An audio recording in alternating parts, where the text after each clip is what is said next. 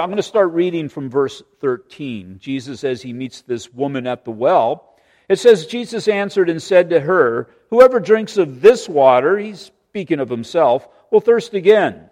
But whoever drinks of the water that I shall give him, I'm sorry, in verse 13 he was speaking of the well water. Now he's speaking of himself. Verse 14, but whoever drinks of the water that I shall give him will never thirst. But the water that I shall give him will become in him a fountain of water springing up into everlasting life. The woman said to him, Sir, give me this water that I may not thirst, nor come here to draw. Jesus said to her, Go and call your husband and come here.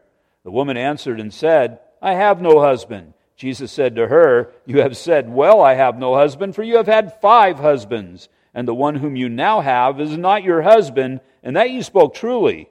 The woman said to him, it's kind of interesting how she changes the subject here. The woman said to him, Sir, I perceive that you are a prophet. Our fathers worshipped on this mountain, and you Jews say that in Jerusalem is the place where one ought to worship. Jesus said to her, Woman, believe me, the hour is coming when you will neither on this mountain nor in Jerusalem worship the Father. You worship what you do not know. We know what we worship, for salvation is of the Jews. But the hour is coming, and now is, when true worshipers will worship the Father in spirit and in truth. For the Father is seeking such to worship Him. God is spirit, and those who worship Him must worship in spirit and truth. The woman said to him, I know that Messiah is coming, who is called Christ. When He comes, He will tell us all things. Jesus said to her, I who speak to you am He. So we've been looking for the last, really, couple of months of details of salvation. For the last couple of weeks, this divine appointment that the Lord had with this unnamed woman who was at the well. The Lord knew that He needed to travel through a place that a Jew would not usually travel through, Samaria. But God has divine appointments. He's had a divine appointment with everybody here who calls himself a born-again believer. So the keys to understanding chapter 4, really, in this interaction, the foundation for them are really seen in a couple of previous verses. First of all, in chapter 2, verse 25, speaking of the Lord, He had no need that anyone should testify of man, for He knew what was in man. The Lord knows who we are. The Lord knows exactly who this woman is. He knew exactly who Nicodemus was. Verse 36, and this is in chapter 3, He who believes in the Son has everlasting life, and he who does not believe the Son shall not see life, but the wrath of God abides in him. So the Lord knows all are open to Him, and all, at some point, need to make that, well, He told Nicodemus, you need to be born again. You need to exercise that faith that will bring salvation. The first word in chapter 4, therefore, are based upon that which we have previously seen. He's giving us another example. Anytime you see the word therefore, read what was before the therefore, and you'll get a good idea on why it is therefore. So this woman at the well, we see how an unbeliever comes to belief. This should be something that we should all relate to again if we are truly born again. Now in the book of Romans chapter 3, we see a biblical concept, depravity of man. It tells us the depths of our depravity and how we are completely and totally, apart from Christ, void of spiritual understanding. Now, how many of us, considering the depravity of man, think of yourself in an unsaved state? You did not have the knowledge of the gospel. You did not have the knowledge of the Lord Jesus Christ. And on the day that you were saved, did you wake up and think, I need to get right with God through a right relationship with Jesus Christ? You probably did. Anybody do that? I don't think anybody did that. I know I didn't do that. It's somebody that spoke the Word of God. And then this torrents of living water entered into my life. And my life was radically changed. Not by me.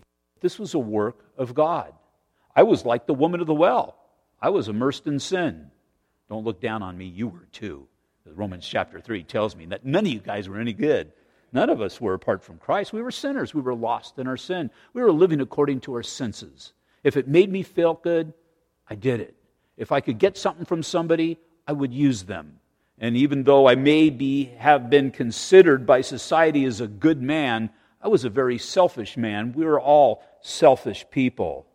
The commonality between Nicodemus and this woman of the well, though, neither of them, understand spiritual things. Jesus told Nicodemus that he must be born again. And Nicodemus said to him, "How can a man be born when he is old? Can he enter a second time into his mother's womb and be born?" And the same thing with this woman at the well. The woman said to him, "Sir," this is after he said he would give her living water, "Sir, give me this water that I may not thirst, nor come here to draw." Again, in 1 Corinthians chapter 2, verse 14, we're told that the natural man does not receive of the things of the Spirit of God, for they are foolishness to him, nor can they know him, because they are spiritually discerned. And so, the natural man, again, a better term, the natural would be sensual. Somebody who just guides his life according to what he sees, he feels, and so on and so forth. But he cannot perceive the things of God. So you got a problem here. Everybody is born from the womb. We saw it in chapter 3 again. We're born condemned. We're all born natural people. And I cannot discern the things of the Lord, and so something's got to happen. Something's got to transpire in our life. And so that's what we've been looking at in the last 2 chapters, this relationship between the Word of God and the Holy Spirit that empowers the Word of God. And again, salvation is a work of God. Yeah, I definitely have to believe. Do we have a choice? This makes no sense to me unless we have a choice. I know how many times that I refused salvation, but nonetheless, God worked upon me and God gave me the ability to even believe.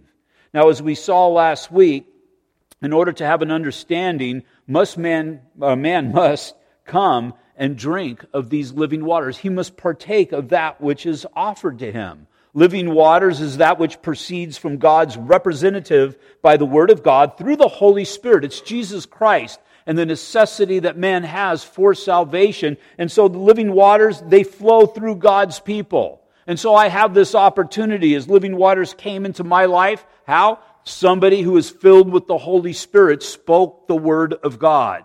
If you're a born-again believer, there can be no denying this. You should be able to have a clear understanding. That's why the natural man doesn't understand. He doesn't have the Spirit. But as far as you, who've come into the kingdom of heaven, these things that we're reading about here in John chapters 3 and chapter 4, you should kind of be an aha moment every time. Yeah, that's how it worked with me. Yeah, that's what happened. Or maybe even the next step in maturity. Yeah, I've seen that happen when I've spoken the gospel to people.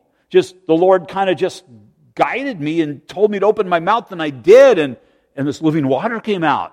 And I saw lives transformed right before me. And so again, the Lord is setting standards. In 1 Corinthians chapter 12, we're told of the spiritual giftings that come upon man, that the Lord gives to mankind. In chapter 12, verse 1, he says, "Now concerning spiritual gifts, brethren, I do not want you to be ignorant. You know that you were Gentiles carried away to these dumb idols, however you were led. Therefore, I make known to you that no one speaking by the Spirit of God calls Jesus accursed."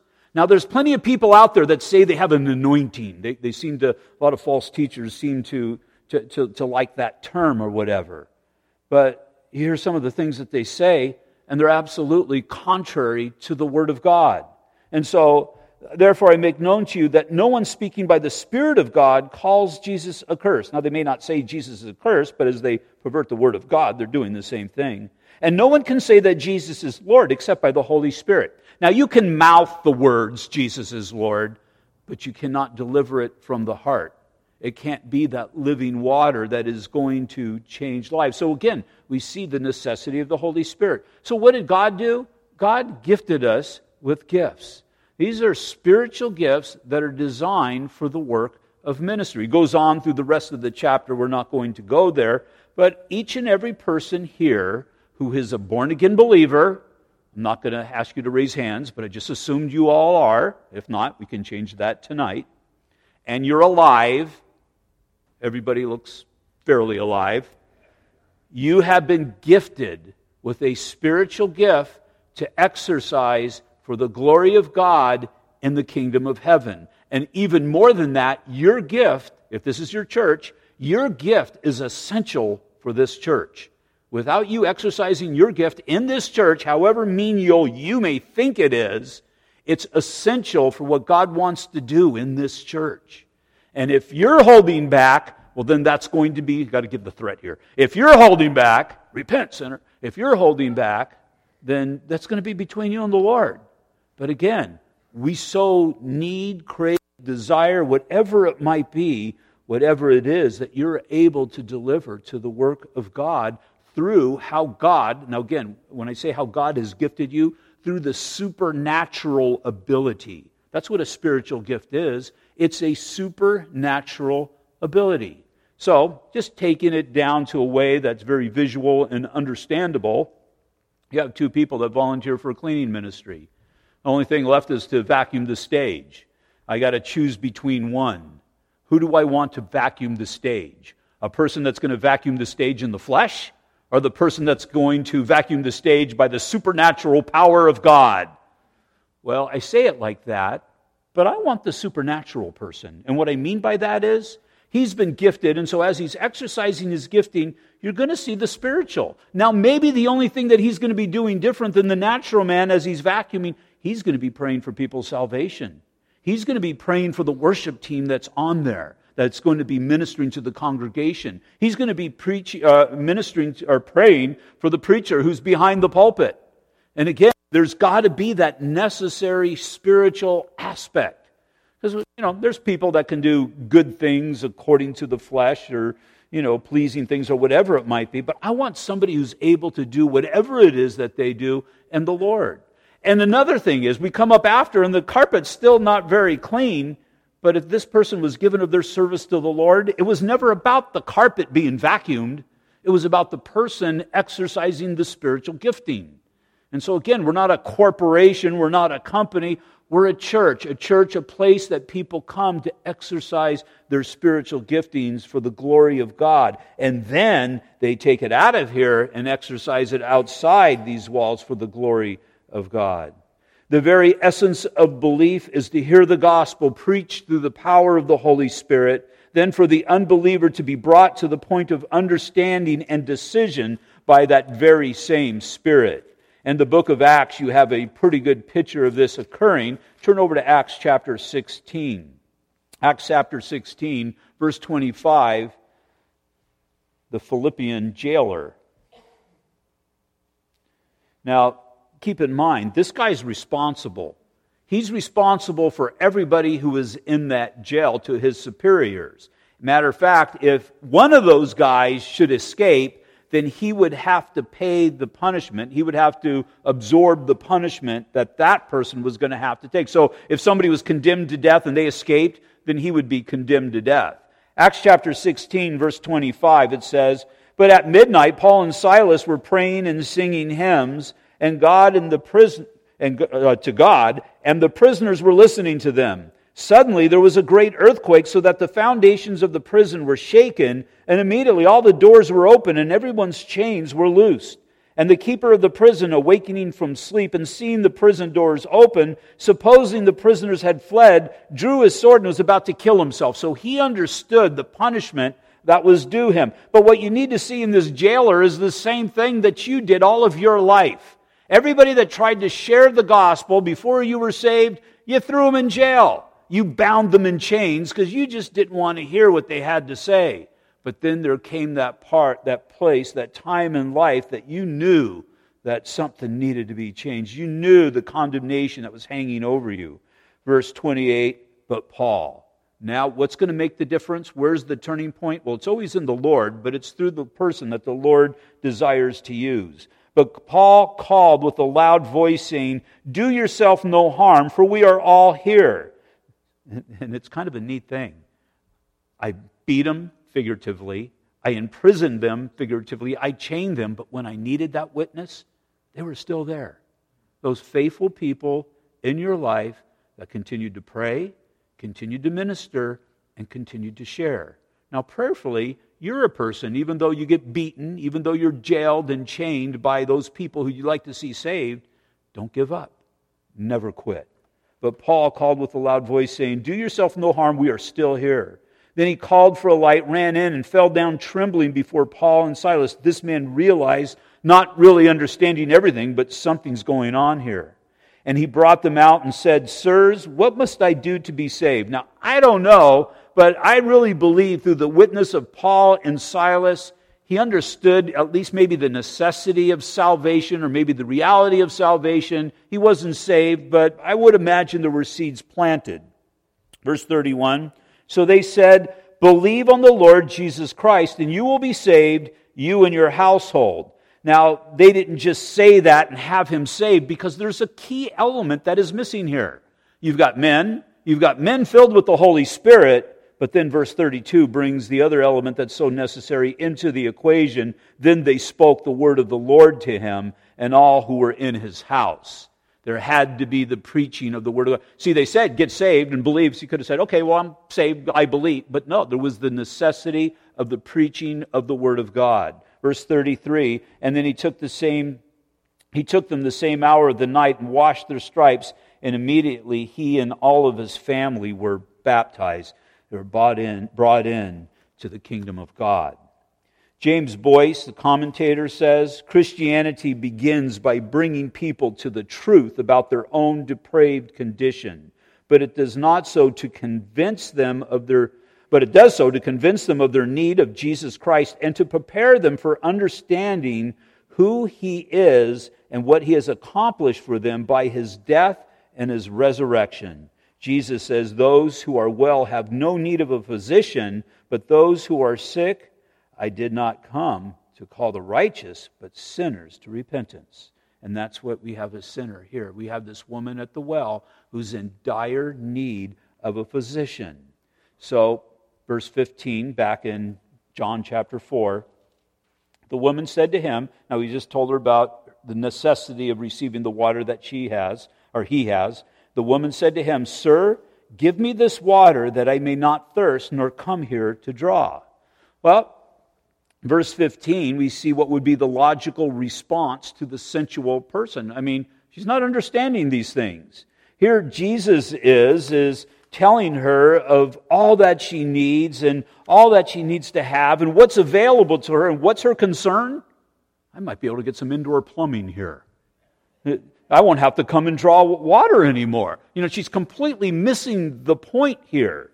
See, this is ignorance seeking to be satisfied, but not truly understanding. This is this person trying to perceive what is being said, but in actuality what she's doing is she's looking according to her worldly needs. How can I make this life more comfortable rather than seeking eternal life? In 1 Corinthians chapter 1, verse 18, it says, "For the message of the cross is foolishness to those who are perishing, but to us who are being saved, it is the power of God." Original language lends a little bit more weight to that. For the message of the cross is moronic to those who are perishing. It's where we get the word for moron. And the idea is the message of the cross, our philosopher dies. Well, the world would say, well, how silly is that? Well, they don't understand the power of the death and the resurrection of the Lord. They only know of death, and they know of the power that death has, but not the power that one would have over death. So, you can look at the false teachers of our day. The false teachers of our day, what do they focus upon? Well, a true teacher will focus upon a relationship with Jesus Christ through the Word of God. A false teacher will pervert the Word of God or not even present the Word of God, present a lot of good ideas of mankind, but it will always go towards their worldly needs or desires. I won't even say needs, but their worldly desires. It'll appeal to that. Why? Because that draws crowds. And what do crowds draw? Crowds draw bigger offering. And you see they're described so many different ways in the Scriptures. But two main things that seem to have prevailed throughout the years are the health and wealth movement that is out there. False teacher, you come into the kingdom of God, you'll have health. I haven't seen that. Matter of fact, I've seen the opposite. I've seen the opposite in some of the things my wife and I have struggled with. I've seen the opposite in people that I've made visitations for. One of their proof text. This is Isaiah chapter 53, verse 5. But he, speaking of Jesus Christ, his coming, but he was wounded for our transgressions, he was bruised for our iniquities, the chastisement for our peace was upon him, and by his stripes we were healed. Well, yes, that is true, but you have to take that, receive that, speak it in the proper context. Now, we would go to a commentary, and the best commentary on the Old Testament is the New Testament. Peter uses this. 1 Peter chapter 2, verses 23 through 25, it says, who when he was reviled did not revile in return, speaking of the Lord. When he suffered, he did not threaten, but committed himself to him who judges righteously. To himself he bore our sins in his own body on a tree, that we, having died to sins, might live for righteousness, by whose stripes you were healed. For you were like sheep going astray. That means you were sinners, but now have returned to the shepherd and the overseer of our souls. And so what that tells me in context of 1 Peter, Isaiah, those stripes that we were healed, we were set free from sin. It speaks nothing of sickness and all of that. That's just part of the condition because sin is out there. And then as far as wealth, well, there was that one man who stored up many goods, but what did the Lord refer to him as? He referred to him as a fool. Why? Because his focus was upon wealth and his focus was not upon the Lord. And so these false teachers, they try to tickle ears through those things which mankind is really seeking after. Because again, if I only had wealth, I've had it made. How many times have you thought that or said that? Or even ask a sick person, if I only have health, then I would have it made. No, if you have Jesus Christ, then you have eternal life. And what more do you really want? What more is there? Talk to somebody who is sick and they would give all of their wealth for just a little longer. And how much more so if they understood eternal life. And so, again, Jesus is offering this lady the kingdom of God, and she's just thinking the best. She's not going to have to walk out to a well every single day. Romans chapter 8, verses 5 through 6. For those who live according to the flesh set their minds on the things of the flesh, but those who live according to the Spirit, the things of the Spirit. For to be carnally minded is death, but to be spiritually minded is life and peace. And so this life, I have to keep it in proper perspective. We talked about this a little bit on Sunday morning as we were in 1 Timothy chapter 6, verses 9 and 10. We were talking about finances and the proper perspective of those things. I need to go out and I need to make a living. There's no doubt about that. I have to work a job and I need to bring a paycheck home. The laborer is worthy of his wages. There's just no doubt about those things. But I got to keep these things in proper perspective. And Jesus Christ reigns supreme over every aspect of our lives. And if that is being the case, no, we are not the fool, then in actuality, we are the wise ones. We are the wise ones who have given ourselves to Christ. Because I've looked in the Bible, 10 out of 10 people one day will be on their deathbed. And you're not going to worry about how big your bank account is at that point. It's going to be all about what did you do with the knowledge of the gospel with Jesus Christ. Verse 16, verse 15 first. The woman said to him, Sir, give me this water that I may not thirst, nor come here to draw. Jesus said to her, Go call your husband and come here. This is Jesus going for the juggler. If you're going to preach the gospel to somebody, there needs to be the necessity for the gospel. And really the first thing that we do when we preach the word is to show people that they have the necessity for the gospel. Why? Because they're sinners. Lady, you need this living water because you're drowning, if you will, in sin. Spiritually speaking, Jesus is exposing her beyond her ability to cover herself. The reason for man's exposure is it's so that sooner or later he would be covered by the righteousness of Jesus Christ. And again, the perfect picture is Adam and Eve. All of a sudden, they realize they're sinners. Now, I think it's using the fig leaves figuratively, although I think it was reality. All of a sudden, there's shame there. There's shame because there's sin. There's the knowledge of sin with just even one another. And so the fig leaves aren't even doing a good job. They got to go hide in the bushes. And then there comes the Lord. Adam, where are you? And again, it's not like, where'd Adam go? I can't find him. He knew exactly where Adam was. The thing about it is, he wanted Adam to know exactly where he was. And Adam had to come to that place of admitting that he was a sinner. And he knew fig leaves, they're not covering. Lady, your fig leaves, they're not covering here. Your adultery is showing. Well, for Adam and Eve, it was a good thing. When he explained, or he repented, if you will, or at least admitted that he was a sinner, then what did God do? Then God provided him proper seat coverings, lambskin seat coverings, rather than fig leaf coverings. It was the proper thing. Why? We know that it all pointed to the Lord Jesus Christ. The only way that you can cover skin is through the letting of blood. We know Jesus is the Lamb of God who takes away the sins of the world. His blood was going to wash us clean, wash our sins away. And so, as I've said so many times, I just kind of have this picture in my mind that as Jesus is slaying this lamb, it had to be absolute terror in the heart of Adam. Because you have to realize this is the first time that he has ever seen anything die. He's never seen anything die before. He probably didn't even know the concept of death. Now, I've seen things die before. I've seen people die before. And it's ugly. It's an ugly thing to see it. And so I can imagine if you've never seen it before, to see it before your eyes, and how hard that's got to be.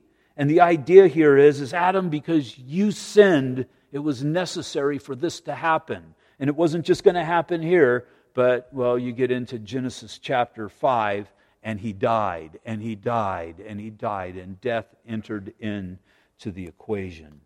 And so this lady is being brought to the point that she is going to admit, or have to admit, that she's a sinner. Lady, indoor plumbing is not your problem. Your problem is sin.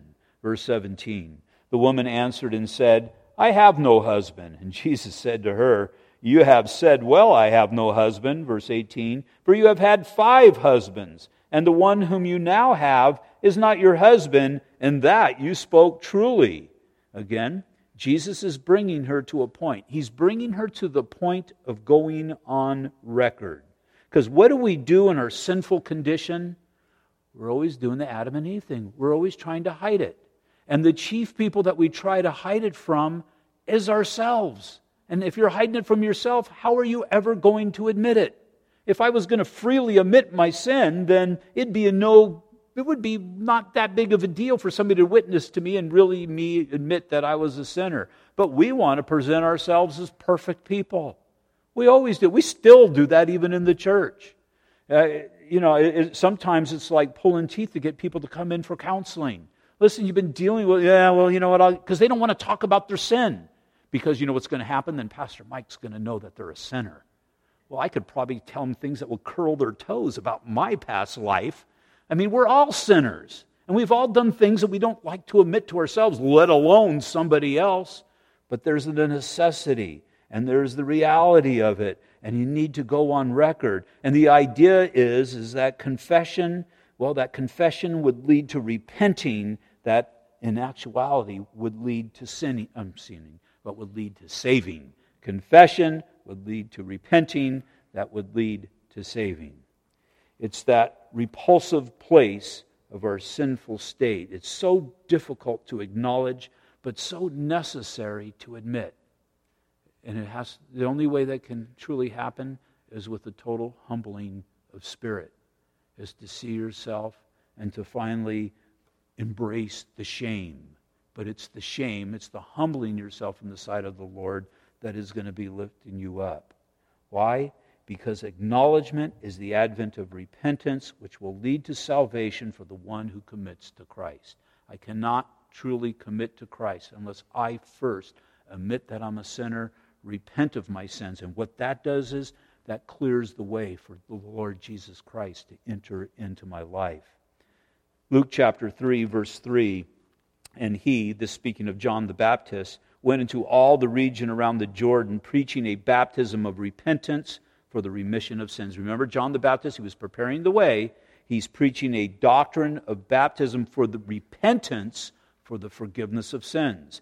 Matthew chapter 4, verse 17, from that time Jesus began to preach and say, repent, for the kingdom of heaven is at hand. This is the doctrine that the Lord Jesus... What did Jesus preach? Repentance for the forgiveness of sins. And unfortunately, we, the church in general, at times, we've kind of left the repentance thing out. Because we want everybody to be happy. We want everybody to come to Jesus and have Jesus in your heart. Well, you got to deal with the ugly stuff. If you don't deal with the ugly stuff, then you're never really going to see the glory of God.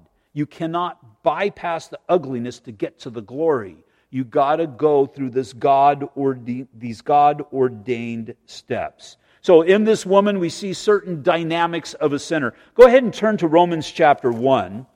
We're just going to kind of look at a couple of verses here, and we'll be back. But in Romans chapter 1, 3 dynamics of a sinner. The first dynamic of a sinner we see is the immoral person. Verses 18 through 23. This is the most obvious immoral person that could possibly be. This is the person who completely misses the mark and really doesn't care. It says, for the wrath of God is revealed from heaven against all ungodliness and unrighteousness of men who suppress the truth. That means they know that there's the truth out there, but they don't want to hear it. Who suppress the truth in unrighteousness. Now they suppress the truth. Why? Because the Holy Spirit convicts them of sin, righteousness, and judgment. They sear their conscience, so they suppress it. Verse 19, because what may be known of God is manifest in them, for God has shown it to them. For since the creation of the world, His invisible attributes are clearly seen, being understood by the things that are made, even His eternal power and Godhead, so that they are without excuse. And so again, remember that native on a desert island that everybody is so concerned about?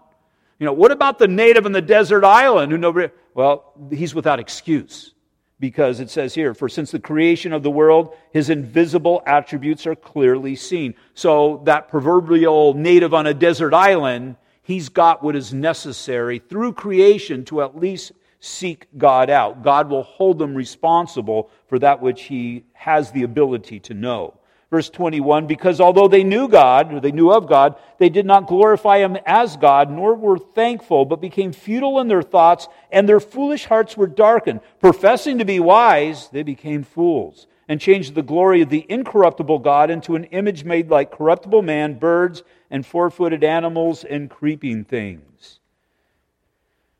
Secondly, would be the moral person. That's what's looked at in verse 2, verses 1 through 3. Therefore you are inexcusable, O man, whoever you are who judge. For whenever you judge another, you condemn yourself.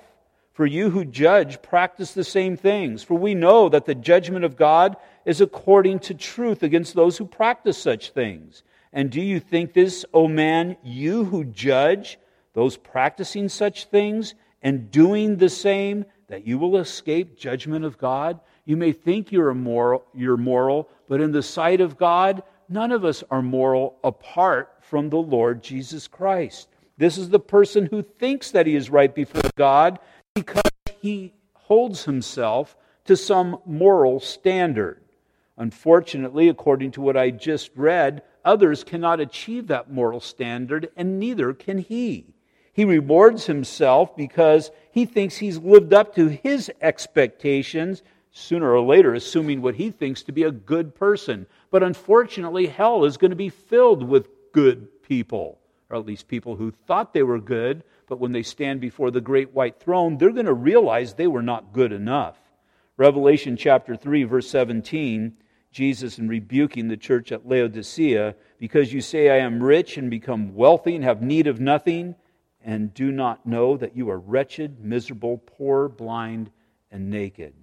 We know that God's moral standard was not designed to make a person righteous, but so that a person would fail and then seek after the righteousness of God. And then thirdly, and this is where this woman is going as well, there is the religious person, verse 2, starting at verse 23. You who make your boast in the law, do you dishonor God through breaking the law? For the name of God is blasphemed among the Gentiles because of you, as it is written. So this is a direction, go ahead and turn back to John chapter 4, that the woman of the well, that she's going to be heading in the sight of God. maybe the subject of sin can change. She's thinking of my sin to this argument that has been going on in the denominations or whatever it might be for forever and ever. Denominations in this case are the Samaritans and the Jews. You know, you kind of go there with somebody and you expose their sin. Well, I would never go to a church. You guys are all filled with hypocrites. I went to a church once and you know what? Nobody said hi to me, or, you know, they got all these little excuses, but I'm thinking, you're going to take that before the great white throne? Lord, I was there and I went, and they were mean to me. And you know what Jesus is going to say? They hung me on a cross. But I went there for you. And I did the most loving expression that could ever be done. And now you because these people were a little mean to you. And again, it breaks my heart when I hear those things. Number one, because the church very possibly could have acted that way. But number two, this person is using that to ward off the gospel and to refuse a right relationship with Jesus Christ. And so this woman, again, sir, I perceive that you are a prophet. So now she's going to kind of try and ward off the conviction here. Our fathers worshipped on this mountain, and you Jews say that in Jerusalem is the place where one ought to worship. Her argument falls apart when we biblically consider that religion does not save, and religious arguments are absolutely no excuse before God. As she's standing before Jesus Christ, which I've stood before Jesus Christ and given such an argument before in an unsaved state, and again, most of us have here. We've come before the Lord and we'll bring up whatever the excuse may be, but really what we're doing is we're just making a smokescreen because we've just been revealed as the sinners that we are. But notice that the Lord is not going to give up. Verse 21. Jesus said to her, "Woman, believe me, the hour is coming when you will neither on this mountain nor in Jerusalem worship the Father." That's all going to be obliterated, if you will. Verse 22. You worship what you do not know. We know what we worship, for salvation is of the Jews. But the hour is coming, and now is, when the true worshipers, now when he's talking true worshipers, this would be a biblically true worshiper, or a true worshiper in the sight of God, will worship the Father in spirit and truth, for the Father is seeking such to worship Him. God is spirit, and those who worship Him must worship in spirit and in truth. How is a holy God to be worshipped? Well, first of all, in spirit. What does it mean to worship God in spirit? Well, if you look in your Bible there, the word spirit is lowercase s, at least it should be in your Bible. That means that the translators did not believe that he was talking about the Holy Spirit when he said worship in spirit, but he was talking about the spirit of man. I'll get into what that is in just a bit. But in mine, verse 23, but the hour is coming and now is when true worshipers will worship the Father in spirit and in truth, for the Father is seeking such to worship Him. God is spirit. That's capital S. It's related to God. Who worship Him must worship in spirit, small s, because it's related to man. So how are we to worship the Lord in spirit? Well, in 1 Thessalonians, we saw it about a year ago when we studied 1 Thessalonians chapter 5, verse 23. It says, "Now may the God of peace Himself sanctify you completely." So he's talking about the totality of a person. "And may your whole spirit, soul, and body be preserved blameless at the coming of the Lord Jesus Christ." So in this context of worshiping God, well, I can't worship God in this body, at least this body alone. And what I mean by that is works have never saved, and my works are not a form of worship to God in an unsaved state. Of myself, I cannot worship God with this soul. Your soul is your personality. It's the person who you are, and emotions can be temporary and they can be so contrived. It's essential, though, body, soul, and spirit, that true worship of God is from our spirit. Again, what's your spirit? Your spirit is that, Ephesians chapter 2, verses 1 through 7. I'm not going to turn there. But your spirit is that which was formerly dead, but at the moment of salvation was made alive. Your spirit is that which you fellowship with God with. God is spirit, and so it's that portion of me that God has made alive at my moment of salvation where I now have fellowship with the Lord. And that's a good thing. It's a very good thing because this body sooner or later is going to fall apart. As far as my soul, as far as my personality, believe it or not, I'm not always the joyful, cheerful guy that you see up here. It's my wife laughing back there. But as far as my spirit is hidden with the Lord. And so those who worship must worship in spirit. You must be brought spiritually alive. Because see, if it was just body and soul, then your dog could worship the Lord. But what is your dog missing? Your dog is missing a spirit. Your dog has body and soul. You know, if you have a dog, your dog probably has a personality. I've had different dogs, and they've all had different personalities, all had different bodies, different kinds of dogs, but not one of them, not a single one had spirit.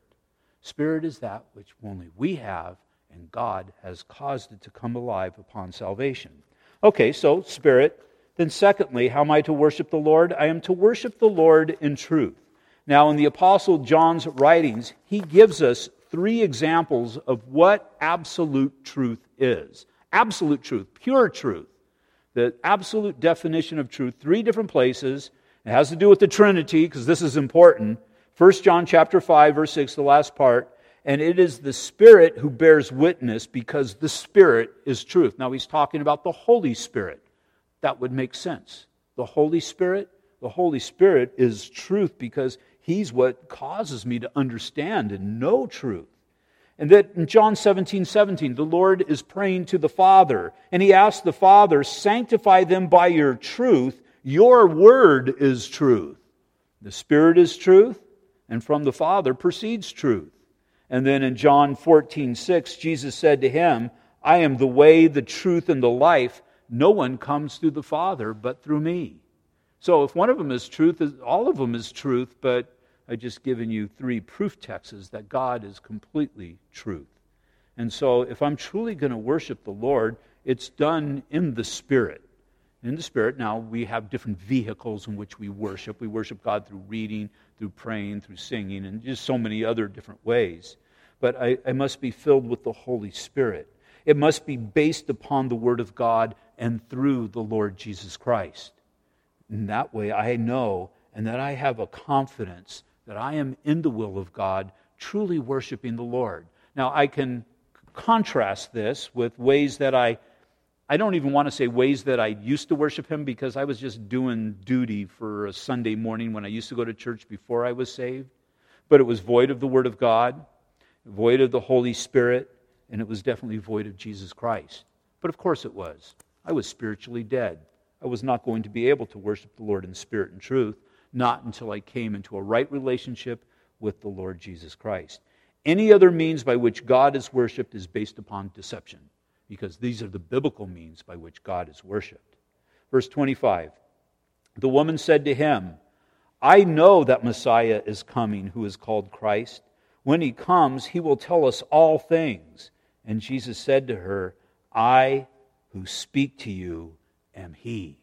And those words just had to penetrate her heart, because how else would He have known everything that He had just told her with her husbands, with the person He was living with, and all of those things? She tried to ward it off. She tried to change the subject, but He just kept coming back with these truths, well, this living water that caused the change in her life.